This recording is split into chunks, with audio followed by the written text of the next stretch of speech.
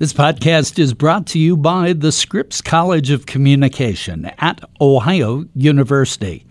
It not only educates its students about today's communication industry, but it produces innovative leaders. For more information, go to ohio.edu/Scripps College.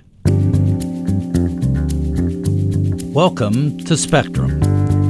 Spectrum features conversations with an eclectic group of people. Some are famous and some aren't, but the common thread is that they all have captivating stories. Today we're talking with Andrew Alexander, a former Washington Post ombudsman, a former Washington bureau chief for Cox Newspapers, and an award-winning veteran journalist with more than 4 decades of experience. We're talking about the domestic and global impacts of President Donald Trump's characterization of the American news media as being enemies of the people. He spells out some of the dangers this president poses to the First Amendment and how he differs in that regard from past presidents. Andy, you've been in the business for over 4 decades and in various capacities as a bureau chief and reporter and ombudsman. Yet this whole climate now of fake news and the emergence of the press being the enemy of the people and that phrase being said repeatedly, all of this is really different than anything you've had to deal with in the 4 decades that you've been in the business. Yes, this is clearly a different era. You know, anytime you go into journalism, you really understand you're not going into a business where you expect to be loved. And there is a natural contentious relationship, as there should be, between members of the press and elected officials. But this is different. I think it's the rhetoric used by President Trump specifically. I think it started sort of him calling reporters among the most dishonest human beings on earth, and then pretty soon we were scum, and then the lowest form of life, and then corrupt media, and then opposition party. But I think the one that probably went further than anything else was the phrase enemy of the American people, which, of course, historically, in some respects, is very dated to Roman times. It's sort of designating a class of political opponents. But I think most people my age, most people who remember the Soviet era, really refer to that phrase in connection with Lenin when he would refer to opponents as enemies of the people. And in that same phrase, or that same sentence, he would say these are enemies that should be considered outlaws and should be arrested and tried. So that has a very different connotation. Well, it started with Lenin, but then it was taken up by Stalin and extended even further to butchery. That is correct, yeah. So people who are sophisticated enough to know the history of this, when the President of the United States, the leader of the free world, uses that phrase in attacks against the press, that has a chilling feeling to it. Well, it seemed like the earlier slurs, if I can use that term, against the press and against the media, it sort of rolled off people's back, and at first people thought, oh, that's just Trump and he's just being bizarre. But that phrase that we've been talking about, enemies of the people, that's the one that seemed to really be the trigger to prompt at least some form of response.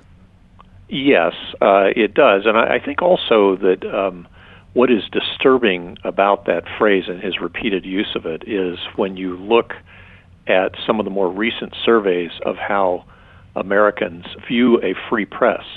There was a survey, a national survey, not long ago, within the last couple of weeks, in which 43% of self-identified Republicans said that President Trump should be able to shut down any news organization engaging in, the question said, bad behavior. Now, that left bad behavior to be defined by the president.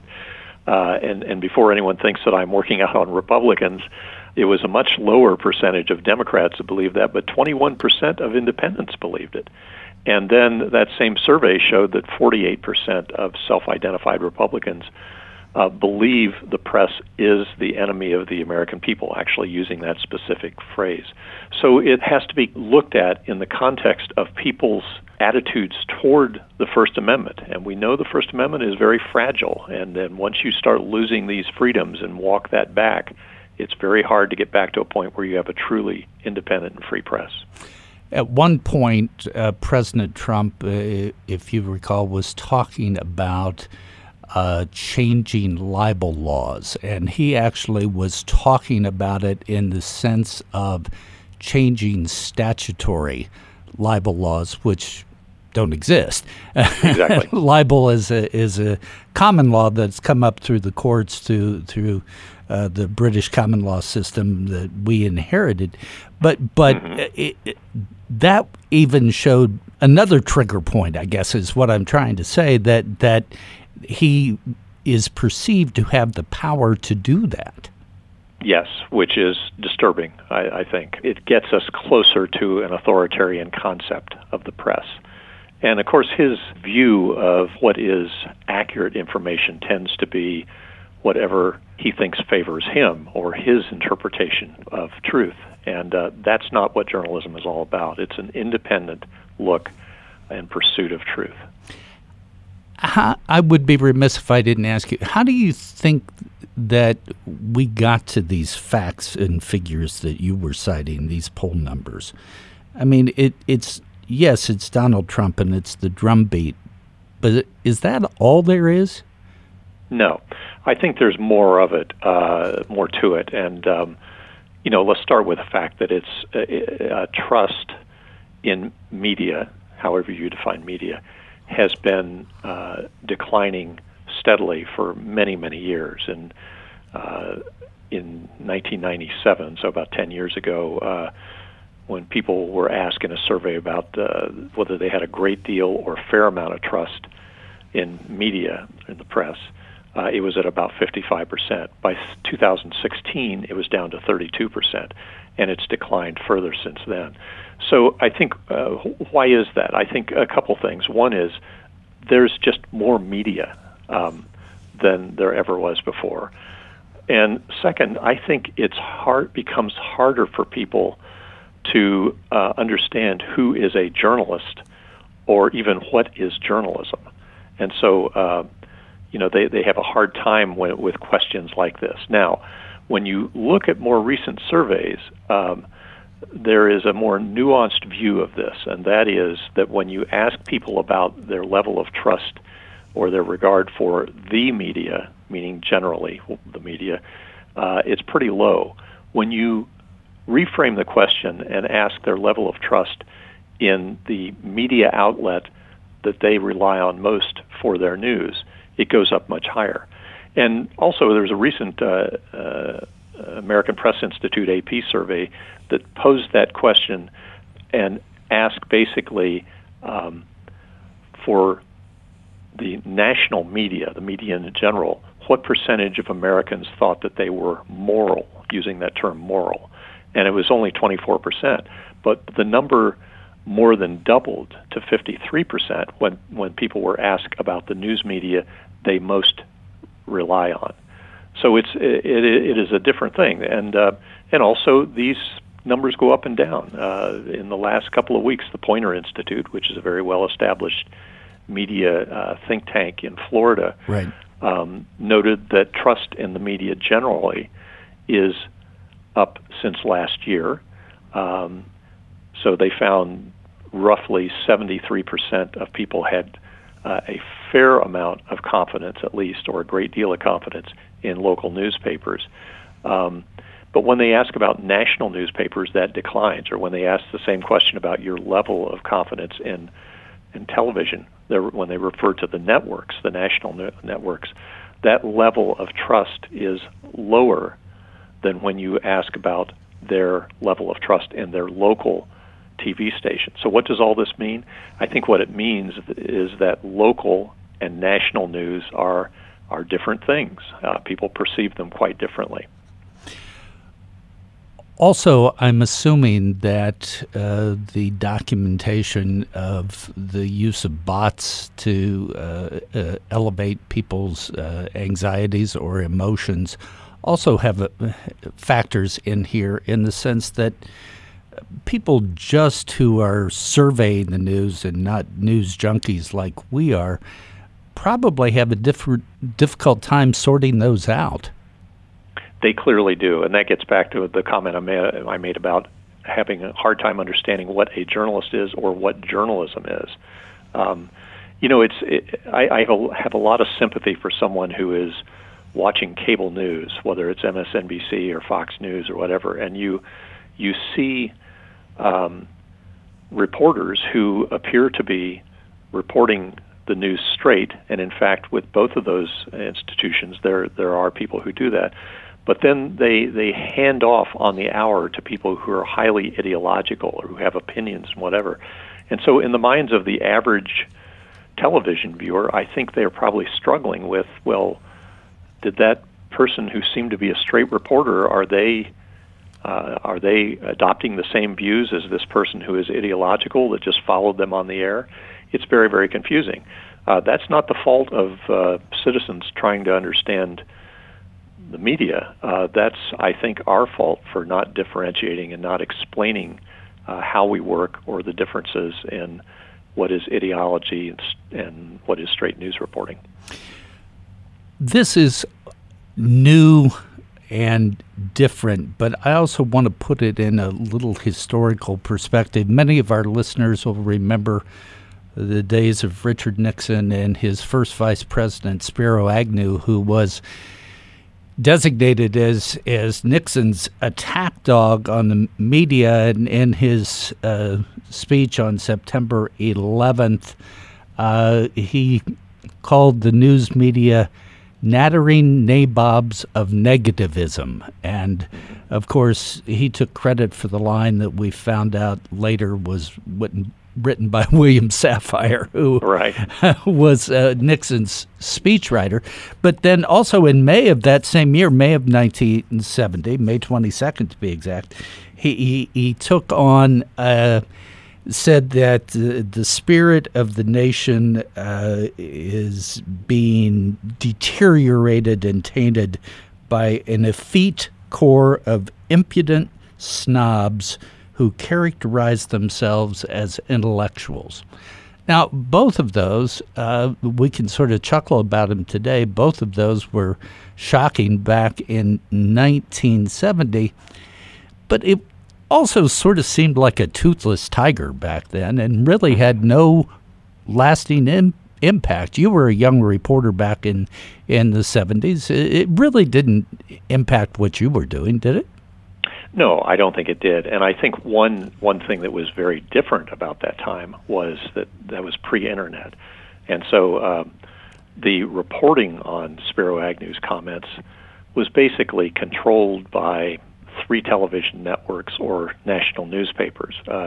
Today, a Spiro Agnew, as a Donald Trump, has the ability to go around established media and get his message out either through social media on their own or through friendly outlets, like whether it's Fox News or something like that.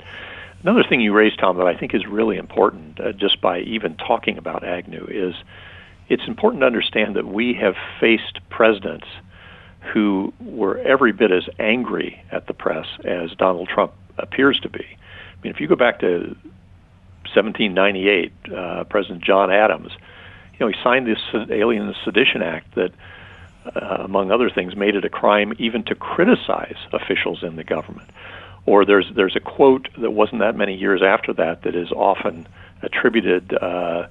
It's from Thomas Jefferson, and it's often pointed to as Jefferson being one of a great defenders of the press. And that quote, and a lot of people have heard it, it was, "Were it left to me to decide whether we should have a government without newspapers or newspapers without a government, I should not hesitate a moment to prefer the latter." But so that changed.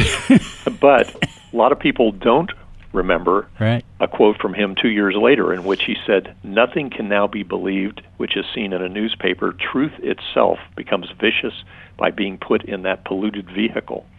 Abraham Lincoln jailed 2 editors in New York simply because they published an inaccurate story about Lincoln, saying Lincoln was going to draft people, 400,000 men. So he just put them in jail, no trial. Franklin Roosevelt, 1942. World War II wasn't going as well as the people thought it should. And at a news conference, he criticized a reporter for the New York Daily News and pulled out a Nazi Iron Cross and handed it to this reporter in a public event, basically saying, you deserve this because you're aiding the enemy. So all these things are,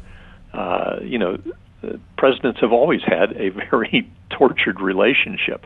What's different now, I think, is Trump's attacks that are highly personal on reporters and highly sustained. And they're pretty relentless. And we may want to get into this, but there's real security concern as a result of this. Well, there is, but in this article that David Remnick from the New Yorker put out in August 15th, if anybody's looking for it, titled "Trump and the Enemies of the People," he was really talking about one of the differences here is not only a different media environment, but the fact that President Trump is a product of media, both in personality and in election. And he knows media, and he knows how to use media, and he's using media against media. And that's different from past presidents. Yes, very different. Very, very clever on his part. And as you noted, he hates the media, but he also loves it. And he has loved it at different times, and he has used it to his advantage, sometimes even, as we know now, talking to reporters as if he were a press spokesman for Donald Trump, when in fact it was Donald Trump himself. Right. So when I think this really gets to the key of his perception of what is fake news, and in his mind, good reporting is reporting that favors Donald Trump. Fake news is negative stories about Donald Trump, even if they are true.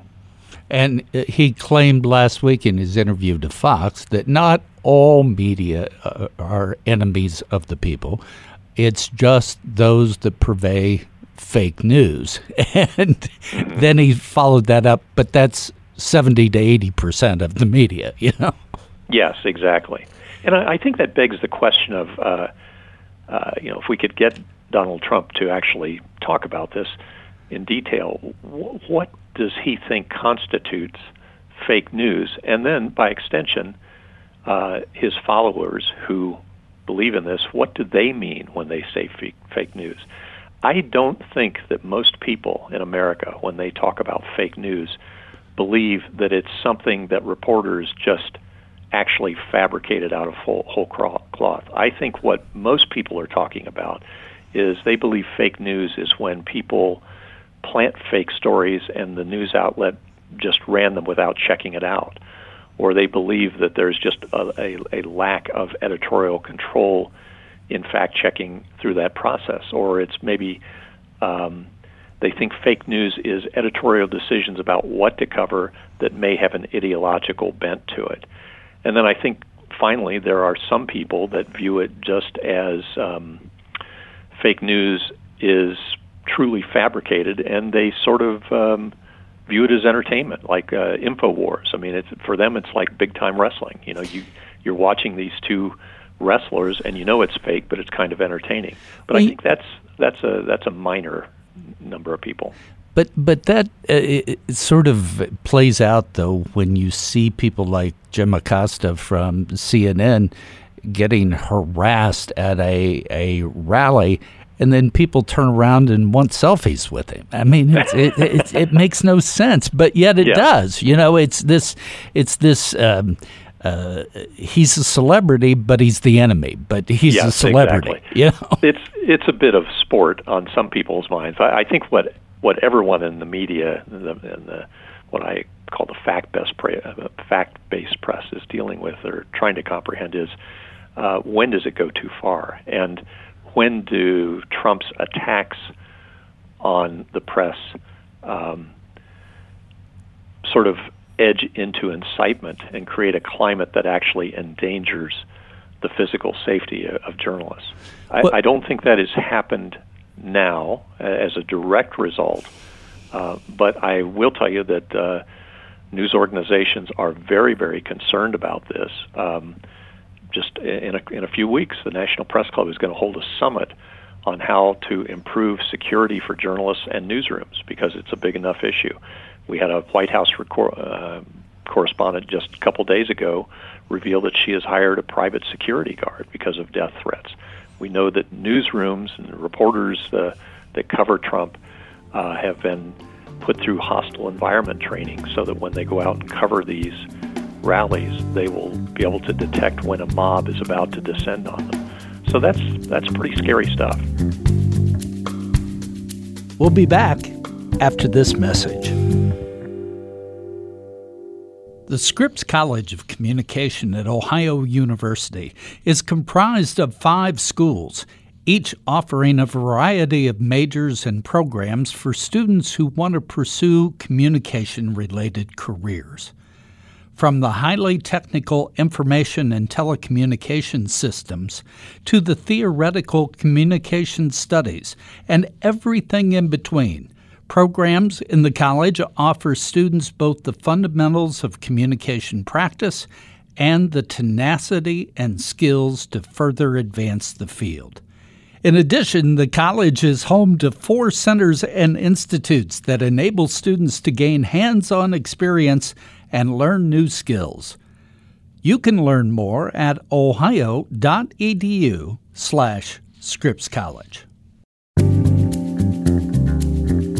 We talked about back in the days of Spiro Agnew and Richard Nixon and compared it to today. 2 factors that are obviously different today. And I want to get your take on how they play into things, and we'll take them one at a time. The first is social media. You talked about the ability now of celebrities, athletes, politicians, whatever, bypassing the legitimate press and going directly to the people. But it's not just the principal putting out information. It's all of the surrogates and all of the people and getting down to the crazies then who put out misinformation or volatile information. Does that really change the equation here? I think it changes it dramatically.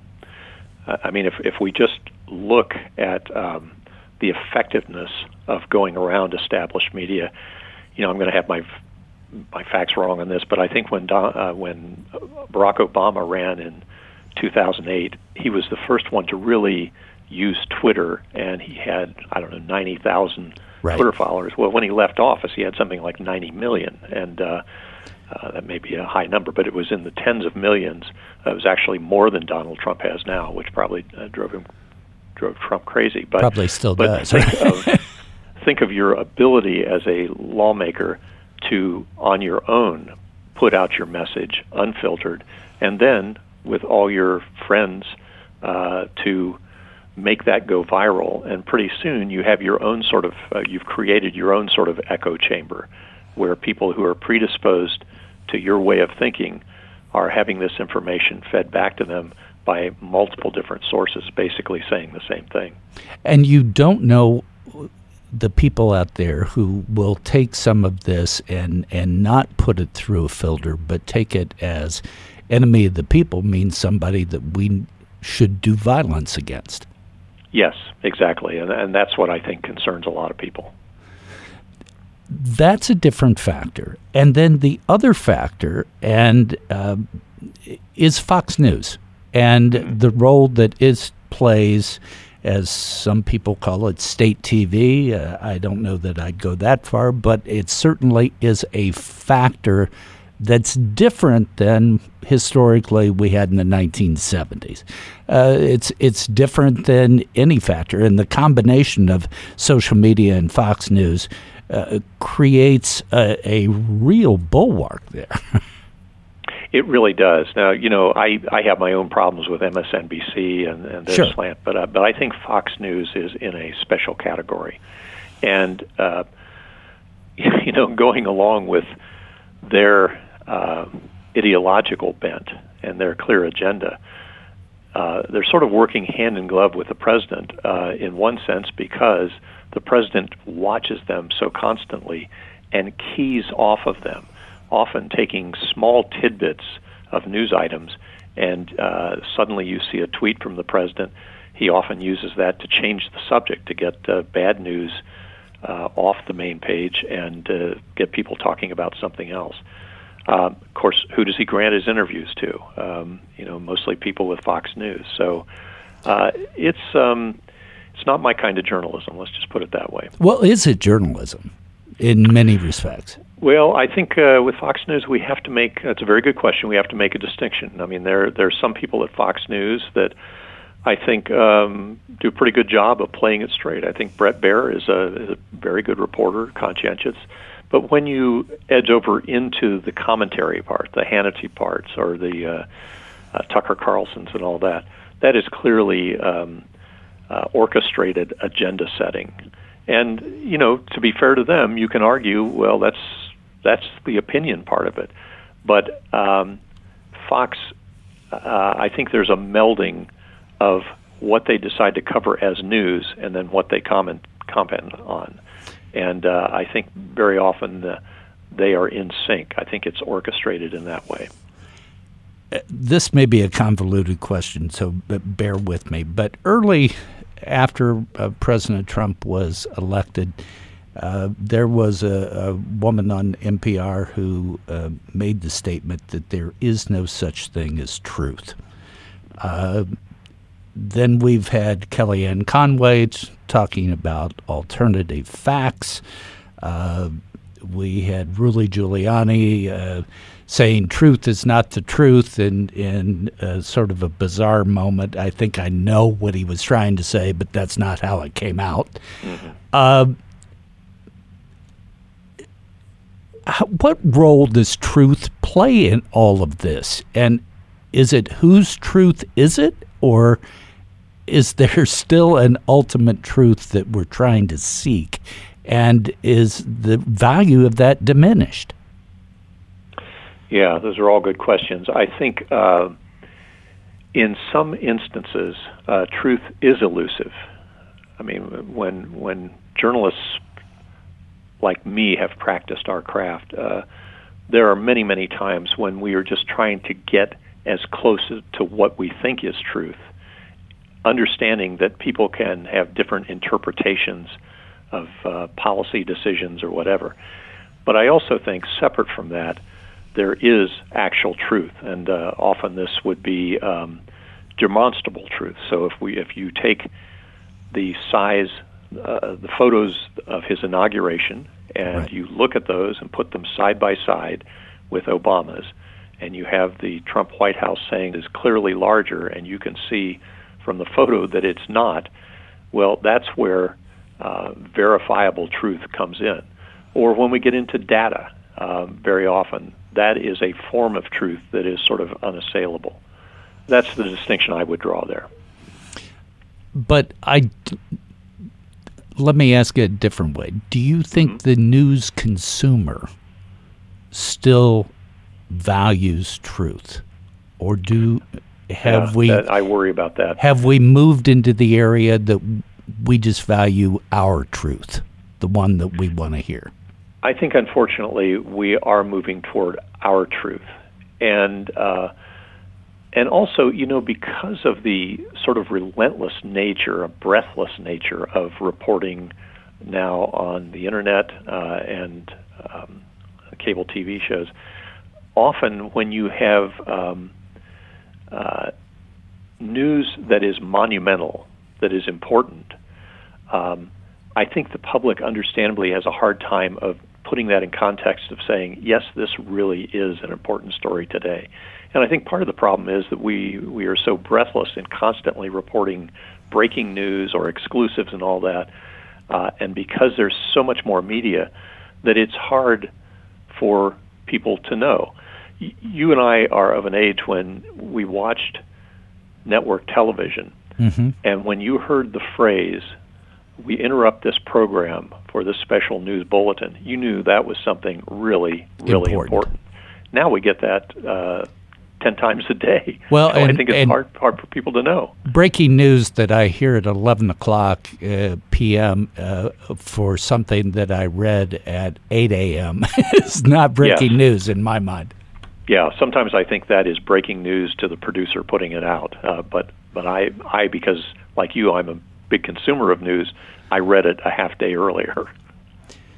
So, Andy, let's take this a step further. There is, I think, growing concern about the president's example globally. David Remnick in his article pointed out that was one of his major concerns. I know you've traveled the globe and work with the Committee to Protect Journalists. What kind of impact does this have in other areas of the world? Well, I think the impact is, I think, devastating for the concept of free press around the world. And it, in a different era with a different president or different presidents, even if they did not like the coverage they were getting, they at least paid lip service publicly in their statements to the concept of a free and independent press. This president does not do that, and his bullying and taunting of the press is used as an indication for other leaders who might be despots to say, look, he does it, so I can do it too. At the Committee to Protect Journalists, which is a marvelous organization that was created many decades ago mainly to help protect journalists outside the United States because it was not a problem here, the research that's been done there shows a direct correlation between the use of some phrases, anti-press phrases by Trump, and what's picked up by authoritarian leaders in other countries. So we know it's happening, and it creates just a terrible climate. And in addition to that, it's just a lost opportunity. A president who truly cared about this and wanted to set a high standard that other nations should try to achieve in terms of journalistic freedom and independence, that's just a lost opportunity there. It's very, very hard to do that right now. What happens next? We had 300 newspapers put out various columns, editorials, op-ed pieces saying we're not the enemies of the people. I think probably the nation had a big ho-hum sigh with all of that, and it probably didn't have a whole lot of impact. Maybe that's just my cynicism. But what's next? I'm not sure what's next. I think that was an interesting effort. Like you, I'm not sure how much impact it had. There's also a separate debate in the journalism world as to whether that was a good idea, that we should appear to the public that we are an organized entity collectively countering the president. Now, those who were behind this idea of all these editorials said, no, everyone was free to write their own editorials and they could do it whenever they wanted. But notably, there were some large publications like the Washington Post that did not take part just because they thought, no, this is playing into Trump's hand. All that aside, on the question of what next, I think the level of credibility we have in the press in America depends an awful lot on how the press explains the way it works to the public. I think, as I go back to what I said earlier, I think people are terribly confused about what is a journalist, what is journalism, and they have no concept, nor should they be expected to have, as to what our editorial standards are. I think you and I have talked before about when I was the ombudsman of the Washington Post, and you get a tremendous number of complaints about accuracy in the paper, and it was my job to investigate that and go in the newsroom and trying to get to the bottom of these complaints. And when I would talk to readers who were lodging these complaints, one of the things that I would often say to them is, I'll get back to you, but first let me see what our ethics code says about this particular thing. And almost every time they would be surprised that the Washington Post, a great global brand, even had an ethics code. Well, almost every news organization has an ethics code. Not that many actually share it publicly, put it on their website. So that's a start. I think when we report using confidential sources, it's not enough to simply say a source was granted anonymity because they weren't authorized to speak on something. I think readers want to know things like, do you know the confidential source? Have you known him for many years? Did that source come to you and seek anonymity? Did you go to them? Did you seek them out? How many times have you used them? Are they from a political party that is at odds with the person you're writing about? All those things, I think we could do a much better job of transparency. And then the other thing is standing for certain things as media in terms of coverage. So one thing that surveys repeatedly show with news organizations is that readers and viewers want them to play a watchdog role. And so if I were running a newspaper, news organization, I would be doing that. A lot of investigative reporting, a lot of fighting for public records, along with explaining how and why we do our jobs the way we do. Well, Andy, we've got a lot to talk about in the future, so this is just probably the beginning of a long-standing conversation. I really appreciate your time and your observations and your expertise. Good. Always enjoy it. Thank you, Tom. Today, we've been talking with veteran award-winning journalist Andy Alexander about the danger of President Trump calling the news media the enemies of the people. Spectrum is produced by WOUB Public Media. Adam Rich is our co-producer. I'm your host, Tom Hodson. Please subscribe to Spectrum. You can do that at Apple Podcasts, Stitcher, Google Play, or at NPR One. We welcome your feedback, so please rate our podcast or review it through one of your podcast outlets. If you have questions or comments about any of our podcasts, please direct them to me by email at hodson@ohio.edu. That's Hodson, Hodson, @ohio.edu.